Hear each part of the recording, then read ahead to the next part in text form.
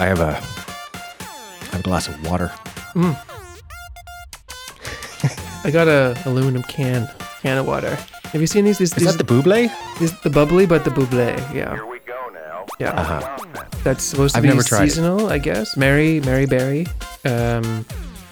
Tastes honestly the same as all the other ones. So I don't know. Do it. Is it like a flavored sparkling water? Is that what that is? Give me a minute. Yeah. It's a flavored sparkling water. It says right on it, sparkling water beverage. There you go. Mary berry buble. That's a lot. Yep. I was I'm a little anxious today for reasons. You know, I'm trying a completely different setup for work, right? So part of the fun of my job, I think, is I get to try a bunch of different stuff that our clients might use. Right. And one thing I've been experimenting with, especially since the world kind of went hybrid, is what is the smallest footprint that you can do like a live streaming 4K podcast from at a reasonable price, right? Because you don't want to say, hey, spend $5,000 and you're going to have this. Right. It's like, what can you do for like $500? So I'm on a mic that's like $100 and an interface that's like $150. And, you know, like a camera and stuff. So maybe sub $500 gets all the gear minus the computer. And it's just like every time I hook up a bunch of new stuff, including like a B-roll shot, I have a second camera. Oh, dear. Yeah, because I'm like, okay, because, you know, you see those context shots. Nobody likes to see two heads kind of talking to each other on the internet because it just reminds you of all of your webinars and web meetings. So I'm playing with a bunch of stuff. So if everything goes catastrophically wrong, sorry. Oh, is this like the pilot? This is the pilot. We're testing. Oh, okay. Well, that's great. Let's test some stuff out. Yeah, let's do it. I'll be on your B-roll. Why is your name Ikea Hacker? Because last time we talked, I don't know if it was when we actually met face à face or last time we recorded, but you mentioned IKEA hacking and watching some YouTube videos and doing a deep dive on hacks. And then you sent me a picture that looked really, really nice. Yeah. And so Maya and I just today, unrelated, but everyone goes to IKEA, went to IKEA this morning, took advantage of the extra hour that I guess we have today, and did some stuff. Got some good stuff, and just went to IKEA. You know, I never got why people do this. It's so busy. Like from a branding perspective, they've figured this out. Like it's a whole thing. Yeah. People bring their kids run around, burn the energy. You have lunch in the restaurant. First of all, there's a restaurant. Second of all, halfway through, you know, they know you're going to be hungry, you're tired. You sit down, you have a meal, and then you keep going. Like they've got this. They've got it figured out. Do you have in Ontario, do they serve beer and alcohol? No. Do they do that? Go ahead. They do. Yes, they do.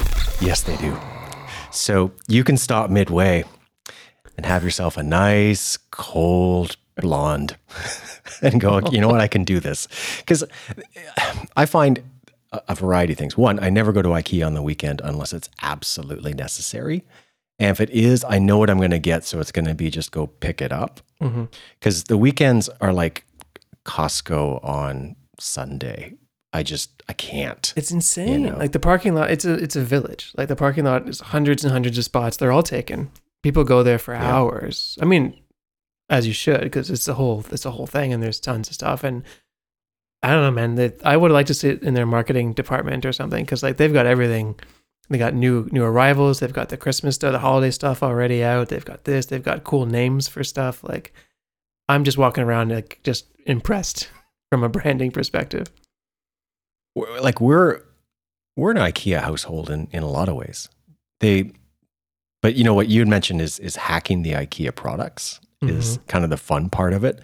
So here's the catalog suggested way that you use our stuff. But if you go on Pinterest, Instagram, YouTube, you can find an entire world of these IKEA hackers that take the best of cabinets and turn them into these remarkable pieces of functional furniture beyond what they were intended to be. So, and it's just honestly, it's like spackle for me. It's a problem solver furniture wise. It's like I'm sitting at, because I needed a very dedicated video conferencing desk, right? Because I have a studio desk over there where I do all my recording and editing and music stuff, but it's not very functional as a place to actually sit down and have meetings and do work. Right. So I went to Ikea and got like the littlest desk I could, and got it assembled and got a little lamp for like $20. It's called a Farfignugan or something, and it's the easiest way to immediately get yourself into whatever setup it is you're looking for. The long term, though, I mean, IKEA stuff, I found you can assemble it once. You can maybe move it and assemble it twice, but there is no third time. The third time, no, that's it. It's out the door. Well, that's the business model, because it's a more, not that it's a cheap place, it's still costly, but it's cheaper. I mean, it's just the return customer. People, you just go back and you're right. I'm not going to reassemble it. I'll just get a new one. Now my tastes have changed, and there's just people return and come back. And I mean, I love it. We're an IKEA household as well. We're hacking the office where I'm sitting right now. This is like our spare room office. You slept in this room. Yep, I did. To kind of get some stuff. And there's like just storage options that you can't, that's just really accessible. And I'm going to hang some stuff on the wall, and kind of realizing we're doing a spring cleaning in reverse, I guess. Winter, like just a lot of stuff that we lived here for like a year now. We realize, hey, we have like stuff that we don't use and we don't need. So let's get rid of some stuff, and then IKEA hacking the storage for the stuff that we're keeping. So that's a really adult, boring story, but that's my Sunday of this. Like, we did IKEA, and now we get to the fun of putting it all together. Well, we're old, boring adults. This is the slope. It just keeps sliding down. I'm cool with that, though. Especially after reading about like that Nordic philosophy of Hygge. Got the book. And just kind of getting into that it's going to be winter. So I'm with you. Like, we're doing a variety of boring adult around the house, getting things ready, doing guest rooms and figuring out storage and rethinking the pantry and covering the patio furniture and stuff. And I don't care. I like it. I like how lame it can be. It's sort of fun. The thing that I'm always struggling with is that I think I only go to IKEA because that's where I'm at financially, right? If I had money for a designer, money for some custom built cabinets, money for high-end furniture that's, in fashion for the next 3 years, then I would probably just have somebody come in and do it. Because as much as I need to do it, I don't necessarily like doing it. No, I hate it. I'll just say it. I hate that. Fair enough. I think it's interesting because for that, at least for me, I always ask myself, like, how long, if I'm getting design stuff, which I have never done, or like custom, how long am I going to live where I'm currently living? Because if it doesn't travel or it doesn't come with you to the next place, I think that's the brilliance of IKEA too. Is just like, it's like, it's good value for what it is. And if it doesn't travel to the next place, it's okay. You can go back and get another one, a replacement, I've had tremendous success in the Facebook marketplace for IKEA furniture, right? Yeah. So we've moved a couple times in the last few years, right? We made a big move a couple of years ago to this area. And then, as you remember, we moved from one apartment to another within the same building, right? So a slightly different layout and all this stuff. And you end up with this kind of pile of IKEA furniture that maybe doesn't work in your new place. Facebook Marketplace, put it up for free. You've got a student or a new Canadian at your door in 20 minutes. We got rid of stuff really quickly when we moved. Just like, I got to the point of just like, it's free. You're paying me by coming and taking it away. Like, I don't have to get rid of it. I don't have to dispose of it. Please come get it. And it's really, really, really easy. Yep. What we ended up this particular round, we built like an inbuilt, mounted on the wall office for Atty. And the thing was, I went out and I got like a laser level and a tripod and stuff because I'm not very handy at all. Like, I can put a hole in the wall, but I don't know beyond that. So I had to learn kind of how to do all these things. And you think to yourself, it can't be that hard, but it is hard to do anything well, right? That's the thing. That's why people have skills. I like to say Because they learn their everything's craft. easy when you know how to do it. When you don't know how to do Right. it, So I've always been deathly afraid of like floating cabinets and shelves and things. I'm like, this is it. This is how I'm going to kill my partner. I'm going to mount these, shelving units 6 feet in the air. She's going to fill them with books and things, and it's going to fall on her head and kill her. And that's going to be my fault. And I don't know legally if that's just manslaughter or what, but I had to Google it to say, hey, I'm going to do this, but this might be your demise. Did you find the stud? I did find the stud. But I found actually a guy in Kitchener-Waterloo who shows you how to better hang things. So like these particular brackets that you put through the wall that super expand out and pull against the drywall, because you're not going to find a stud everywhere you need one. Like a butterfly thing. Like exactly. And these things, you can hang an elephant on them. So between that and the laser level and hanging them and then making the micro adjustments to the cabinet, I felt pretty manly and pretty proud of myself, and really sad when it's like, oh man, I'm going to have to take these off the wall and disassemble them and move them to another place. But it led to another great discovery of how to repair walls after you've put, holes and things in them, right? Mm-hmm. So I learned a whole bunch of things. I did a super good job of it, according to the contractors who came in after we moved. They're like, you guys did a great job fixing up the walls. Nice. I'm like, thank you. But I guess my long, boring adult story is to say that we wanted to mix it up and do something different with all of those modules. And Atty designed this really cool, low storage / bench / little desk at the end of it thing that you can only do and take those chances with IKEA that you can't do with other furniture. I think so. I mean, Maya's really into that kind of stuff. Thank goodness, because I'm not like you. I'm not handy at all. I can't do any of these things. Mm-hmm. And she's just sees things that I can't see. And she's turned a lot of our place here into, what were closets and this and that, start into coffee bars and this and that and other things. So I basically just said, you have a vision for this office, for this spare room / office. Let's do it. Like, I trust you. It's like, we need this, we need this. I'm like, so maybe the next time we do this show, I can update on what it's transformed into.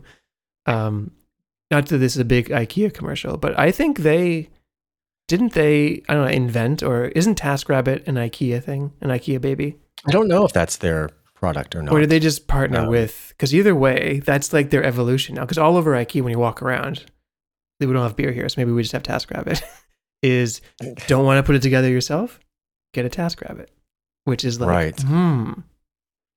I'm not sure if the impetus of the company was IKEA or not. Either way, I think the partnership makes sense. One way to test a relationship is to assemble IKEA furniture together. Absolutely. I mean, that's number one. But I don't know if you guys have experienced this or not, since you're nesting. Mm-hmm. But like I forever rented fully furnished condominiums. That was my bag, right? So I never thought about or worked on any of this stuff until my 40s, like in my 40s, And at first you think, and I think this is maybe analogous to life, you've got this feeling that at some point you're going to get there and it's sort of done. And it's like, now I don't have to worry about this anymore. But I don't think that's the case.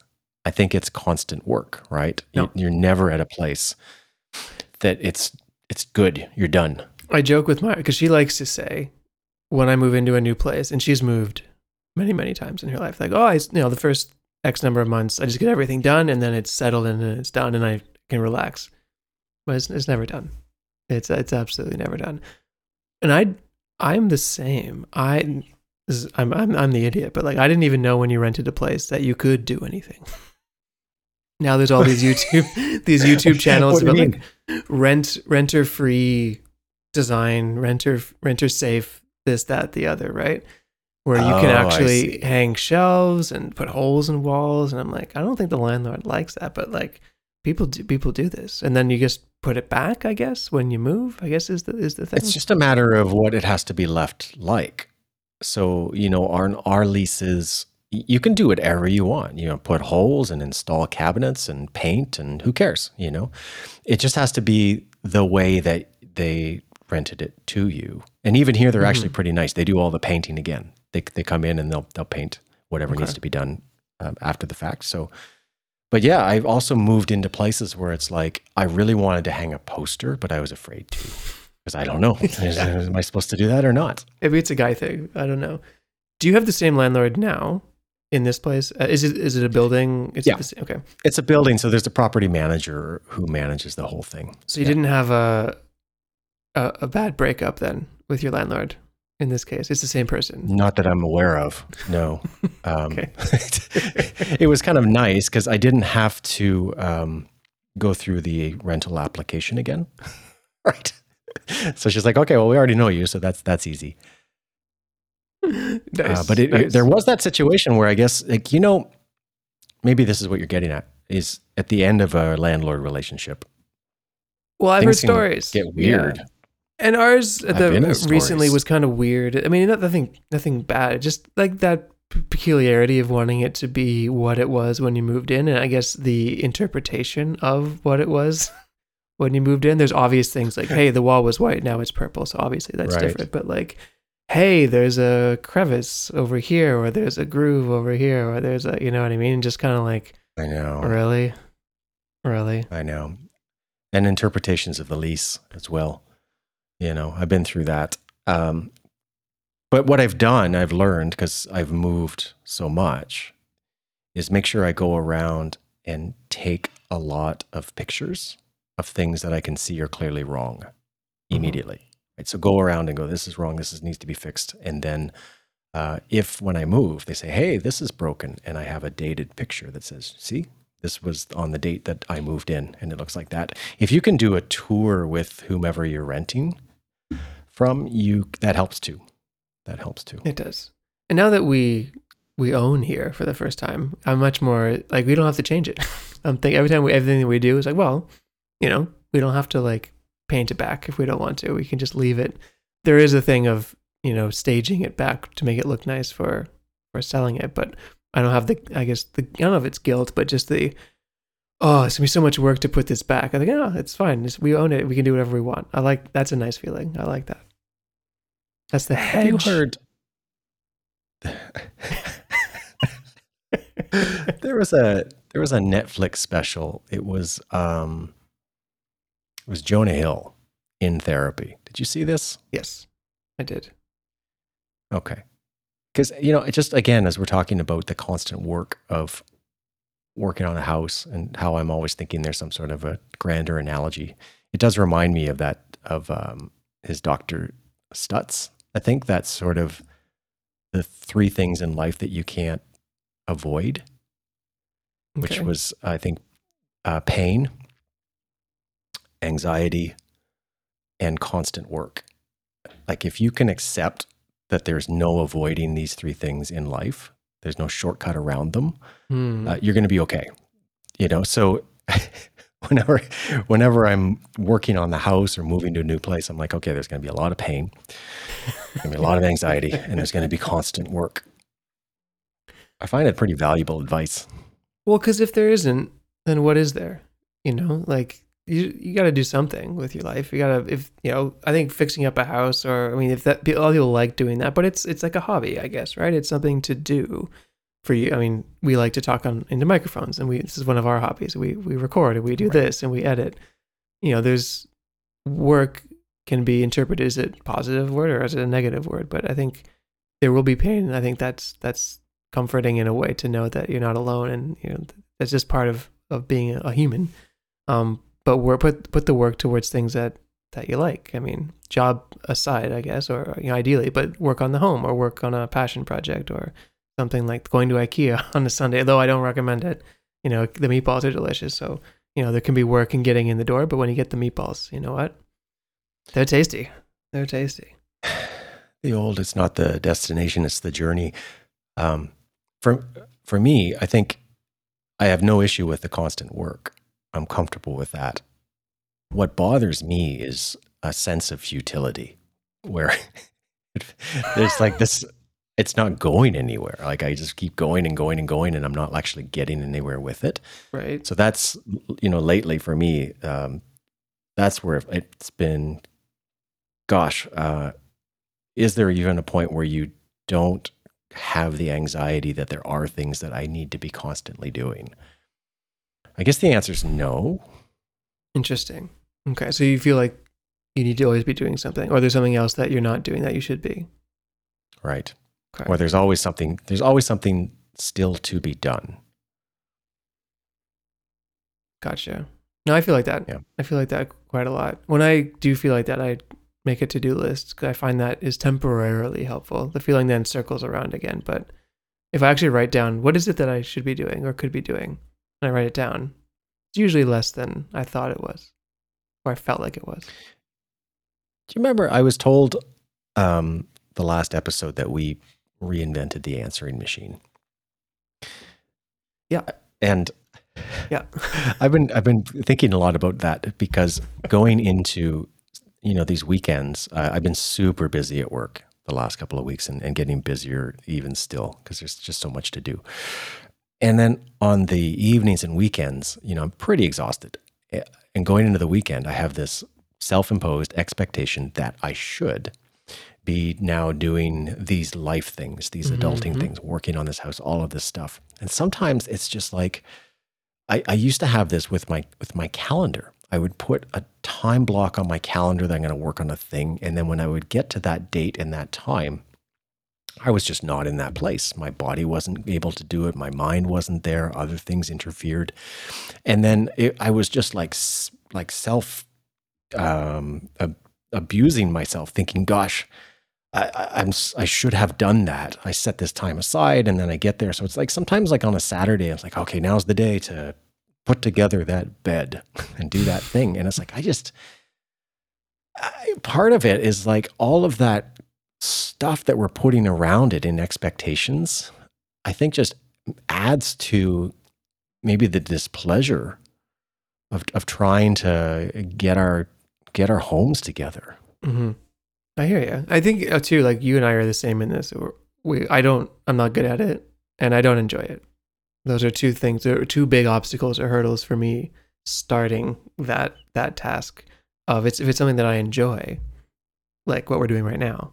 Pretty simple for me to get in like Atomic Habits to like just start, but building a bed is not something that I enjoy, and I probably don't enjoy it because I'm not good at it. Those are connected ideas. So to sit down on a weekend for me to do that, it would be quite, it's hard. It's hard to start. It would be hard to start for me.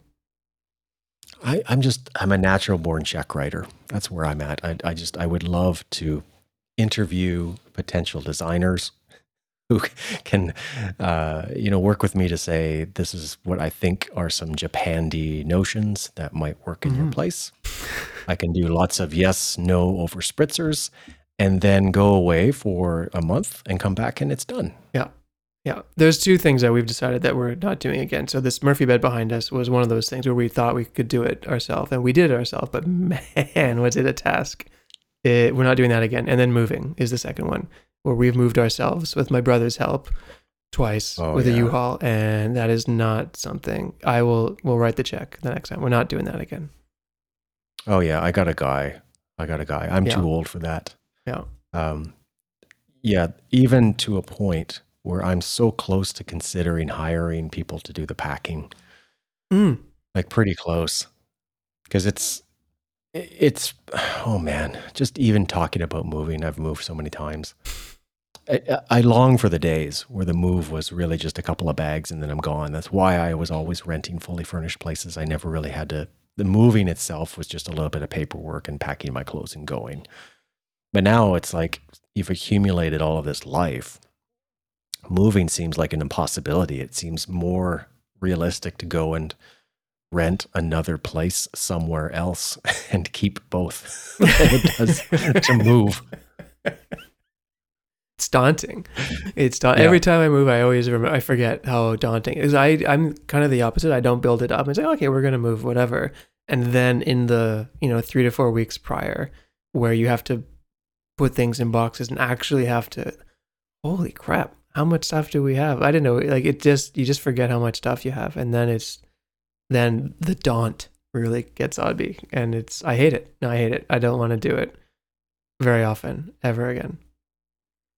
And you think to yourself, boy, I budgeted enough time to really go through and prune what I have and only bring the things that I want, and what's sparking joy as I'm doing this process. There are people I know But that what move. ends up happening Oh yeah. What ends up happening for me is that in the end, there's the last 24 hours and I'm just shoving shit in boxes now that I have to go figure out 6 months later, wherever we've moved to.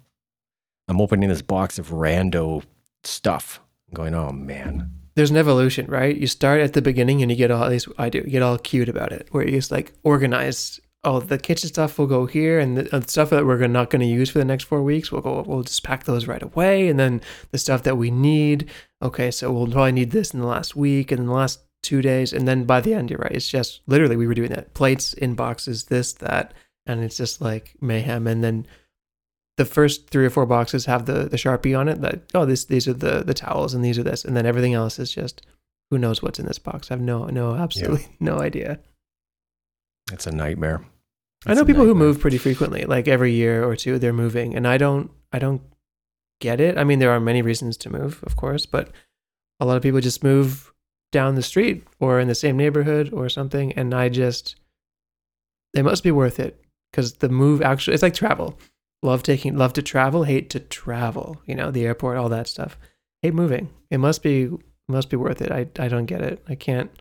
It's the last thing I would want to do is move. Yep. I mean, unless you have to. Yeah.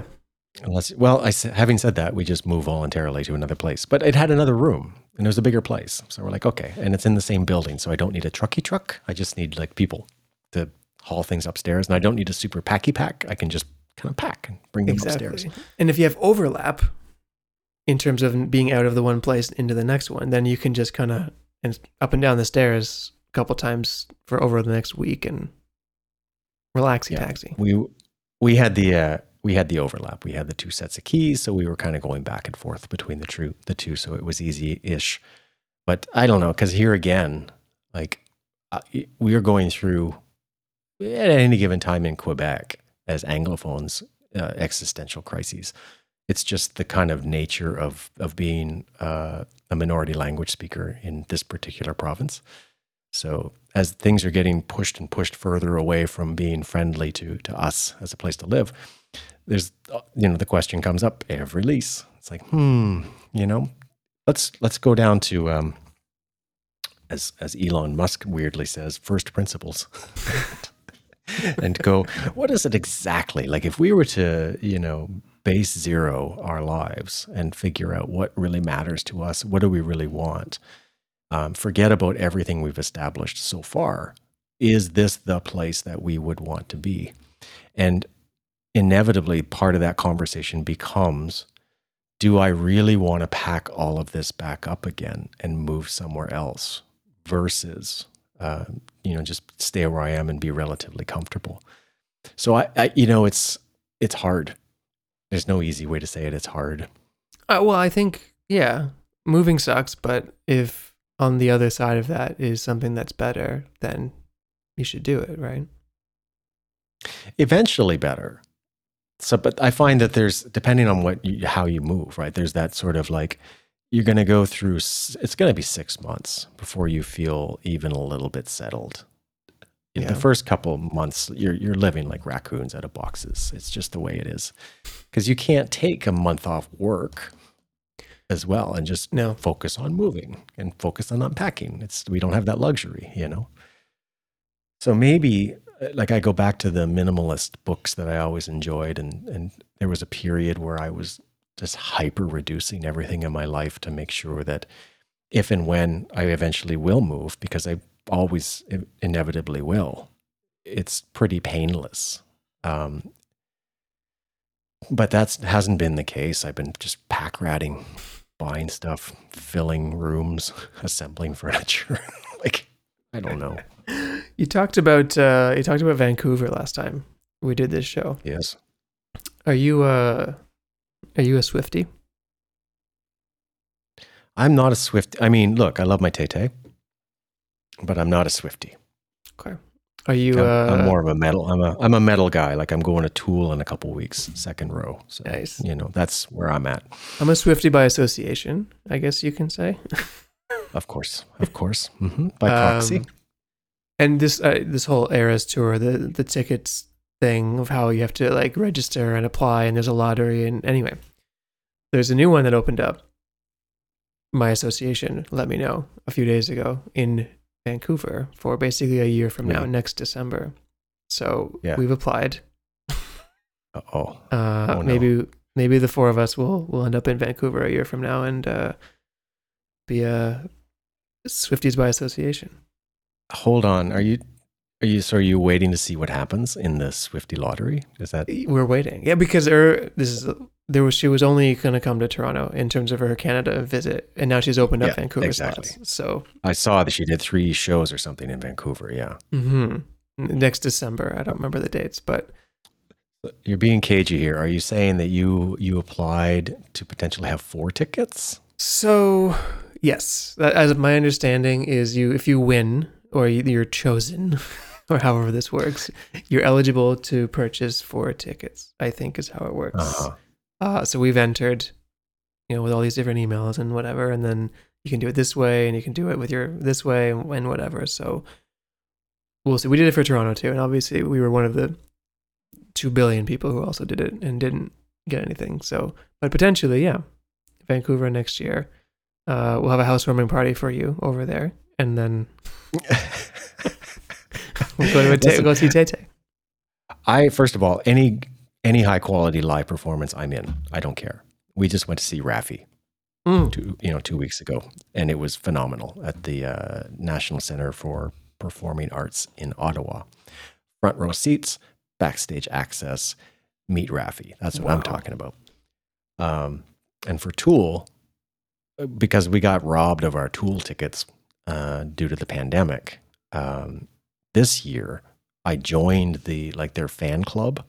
Because if you join the fan club, not because I want to be part of the fan club, you get early access to tickets. So it's either between my Amex card or fan club. I'm going to try from 2 angles to get good seats. Got second row, which is great.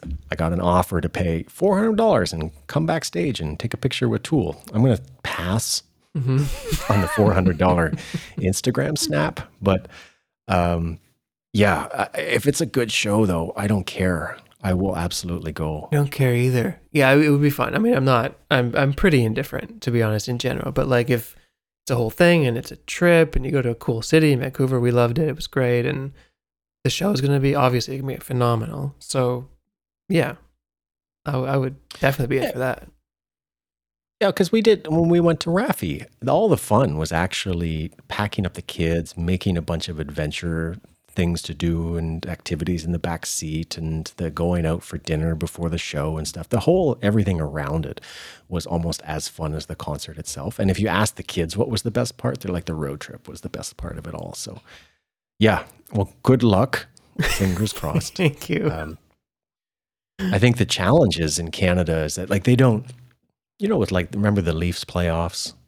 Only Americans could buy tickets in Florida. I think the only way that you'd have a really good shot in Canada is if they did the same thing. Like if they let anybody in the world try and get those tickets, then there's going to be this whole enclave of Japanese people that are going to try and get those tickets, and they'll fly from Tokyo to Vancouver to see Tay-Tay. Sure, absolutely. It's crazy. Like I don't quite understand. My understanding of why they're doing it like this is to try to avoid scalpers, basically just buying, because there's a whole system, as I understand, and you can put your email in and you're eligible for only 2 tickets or 4 tickets or whatever. And there's a lottery, and the stadium's only so big, so 20,000 people win, per show. And it's supposed to avoid Joe Scalper buying 10,000 tickets at once and then reselling them for whatever. That's, as I understand it, I don't know if that's actually avoiding it. It just seems like a whole ordeal. But they've really either on purpose or not on purpose bent up demand for this, and people are just going crazy to apply for the ability to buy tickets, and it's it's a whole thing. I'm quite impressed with the marketing side of it. But it's just seems crazy to, is there a comparable to, I guess if you're living in real time, maybe you don't really know, but like, is this what it was like to get Michael Jackson tickets or the Beatles, or like, this seems insane to see someone she's the top of the music world right now, it seems like. Sure. Once upon a time, you don't go online and buy tickets. There was no online. So you would go line up and buy tickets. So that's how that would normally work. Or you would call a radio station and hope to win tickets. There you go. You know, so there was this whole kind of actual physical way that you would have to do it. Scalpers were always and always will be scalpers. And frankly, I think that I'm grateful that there are, not necessarily because of what they're doing to ticket prices or how difficult it is to get tickets. You know, maybe there's more of that than there should be. But I like that on a given day, if I'm in the mood and I'm walking past the Bell Center and I don't know, the Canadians are playing like some rando team, and it's like, sure, let's pop in and get some nosebleeds and check out the game. I think that's pretty great, because otherwise you can't do that if it weren't for scalpers. I guess I could go on my phone and go to StubHub or Eventco or something and see if I can maybe get and go through a whole thing, or I can just give the guy $100 and go in and watch the thing. So I like the kind of the raw, old fashioned, you know, the Wild West. I'm getting tickets to a thing. But lately, I don't know if there's any analogy to it. Like maybe if you're going to like a super high end restaurant, you know, you make a reservation 6 months out in order to get in. But have you guys found in post-pandemic world, like as they promised, all of these luxury events, travel, concerts, restaurants are getting almost insanely expensive, like really, really unaffordable. Absolutely. I mean, travel, yes, I was kind of always was, but just dinner outs, like I've really noticed that. And I know food prices are higher now, and especially in Canada, but just for the two of us, and I would classify this as like, you know, a nice dinner, but nothing crazy. You know, we're not going to Michelin star restaurants or anything, but you're in for $200 for two people for dinner.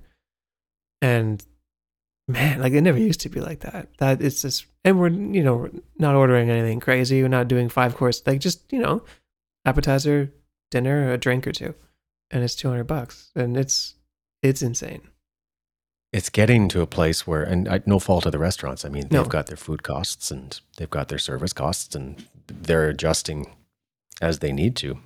I worry that with what is affordable for folks these days, that, you know, restaurants as an example are going to price themselves out of business, not intentionally price themselves out of business, but by the nature of their costs become economically not viable. I was just, you know, when I went through to visit with you guys, more often pre-pandemic, I'd go through Toronto and stay like for a night, just grab a hotel downtown, grab some dinner, drinks, get on the train or plane and carry on.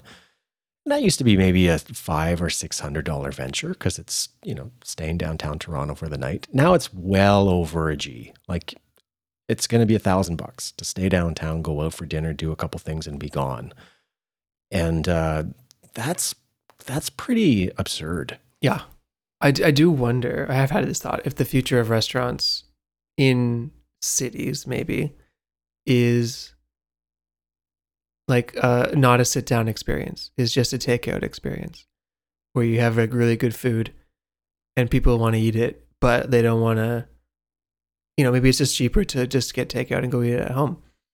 And then they don't need to, there's no storefront anymore, and it's just someone's kitchen where they're making the food. You know what I mean? Just because the rent, like here on Queen Street, the rent for a restaurant must be astronomical. But I don't know what they pay per month there. It must like tens of thousands probably per month just to exist, you know? So is the future of a restaurant to just not have that and just be a delivery only kind of service, you know? I hope not, because a lot of food doesn't take away well. No. You know, that's the other challenge, is that it's, once you get it home, it's this kind of you ever order noodles Uber Eats? Like, yeah, right. No. Forget about it. Yeah. Speaking of noodles, I know that Maya was interested in this. Those Momofukus are fantastic. Okay. I'm not sure if you're familiar with this noodle brand. No. Momofuku. I'll send you a link. And, you order them on the internet and they show up and it's a big box of instant noodles. Who cares? Well, they're actually quite healthy and they're really good. And the sauces are phenomenal. And the texture of the noodles is perfect. So they're not like some weird Chinese cardboard coming in. And the way that you dress these noodles, the different accoutrements, like, stirring up some vegetables or some meat or tofu or whatever and putting them in. I have got restaurant quality noodle dishes going on here. Really? And easy, fast, so good. Yeah, because I know your partner had mentioned a little bit of envy when I mentioned that we're eating a lot of momofuku. Let me tell you, worth every penny. Okay. Worth every penny. Momofuku. Yep. I'll pass it on. Yep.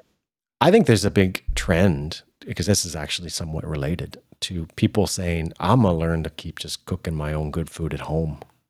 We had to pick up a lot of skills, I think, during the pandemic, and we're just going to carry on doing the same thing now out of necessity. On that note, it's cheaper. It's cheap. Like using like Good Food, literally the Quebec company, Good Food is like the Canadian HelloFresh or whatever. I guess this says more about our spending habits, I guess, or just our habits. But we've been doing that, and it's cheaper. It's reduced our grocery bill significantly because we don't have to shop for dinner foods. Like, you go to the butcher, you get some meat or whatever. It's just really expensive right now. And now we're just, you go to the store, you buy coffee, you buy your fruits and vegetables and whatever, but we're not grocery shopping for dinner at all. And Good Food's pretty reasonably priced on it. Like, it's not cheap, but it's lower than what we were buying at the grocery store, which is insane. So, and it's delicious and it's easy to make and it's got lots of different options, but that's weird that would be a cheaper option. I think we've touched on this before, though, in like to cook certain things. Like, there's only so much of a certain ingredient that I'll ever use before it goes bad, right? So like I'm just not going to buy a giant, I don't know if you ever bought like fish sauce, or oyster flavored sauce. They come in these tall, giant bottles where I don't know what they do over there. We had one last night or the other night that had capers in it. And we were saying, like, we would never buy capers at the store. Like, that's not something that we would buy. They're delicious, but like, we would never buy that. Exactly. And then I'm looking for ways to use capers forever. Though I'm a caper fan, it doesn't apply. Point is, like, I just need like this little thing of oyster flavored sauce. That's all I need. I don't need that big thing I'm going to throw away in a year. So for two people who only eat certain things every now and then, those make a ton of sense. It used to be, especially living in the city, that in many ways, eating out as a couple, like just two people, was actually pretty cost effective. You can get lots of good, healthy food. Yeah. And if 50% of your meals you're eating out, it wasn't that expensive. But now, no way. I think Good Food, and I assume HelloFresh and the other ones have figured it out a little bit, because what we've noticed, and because you can go on, there's a whole menu, right? The week before you choose your meals, all that kind of stuff. There's a lot now that don't have protein or don't have meat, rather. Meat as an option, or you pay extra for that.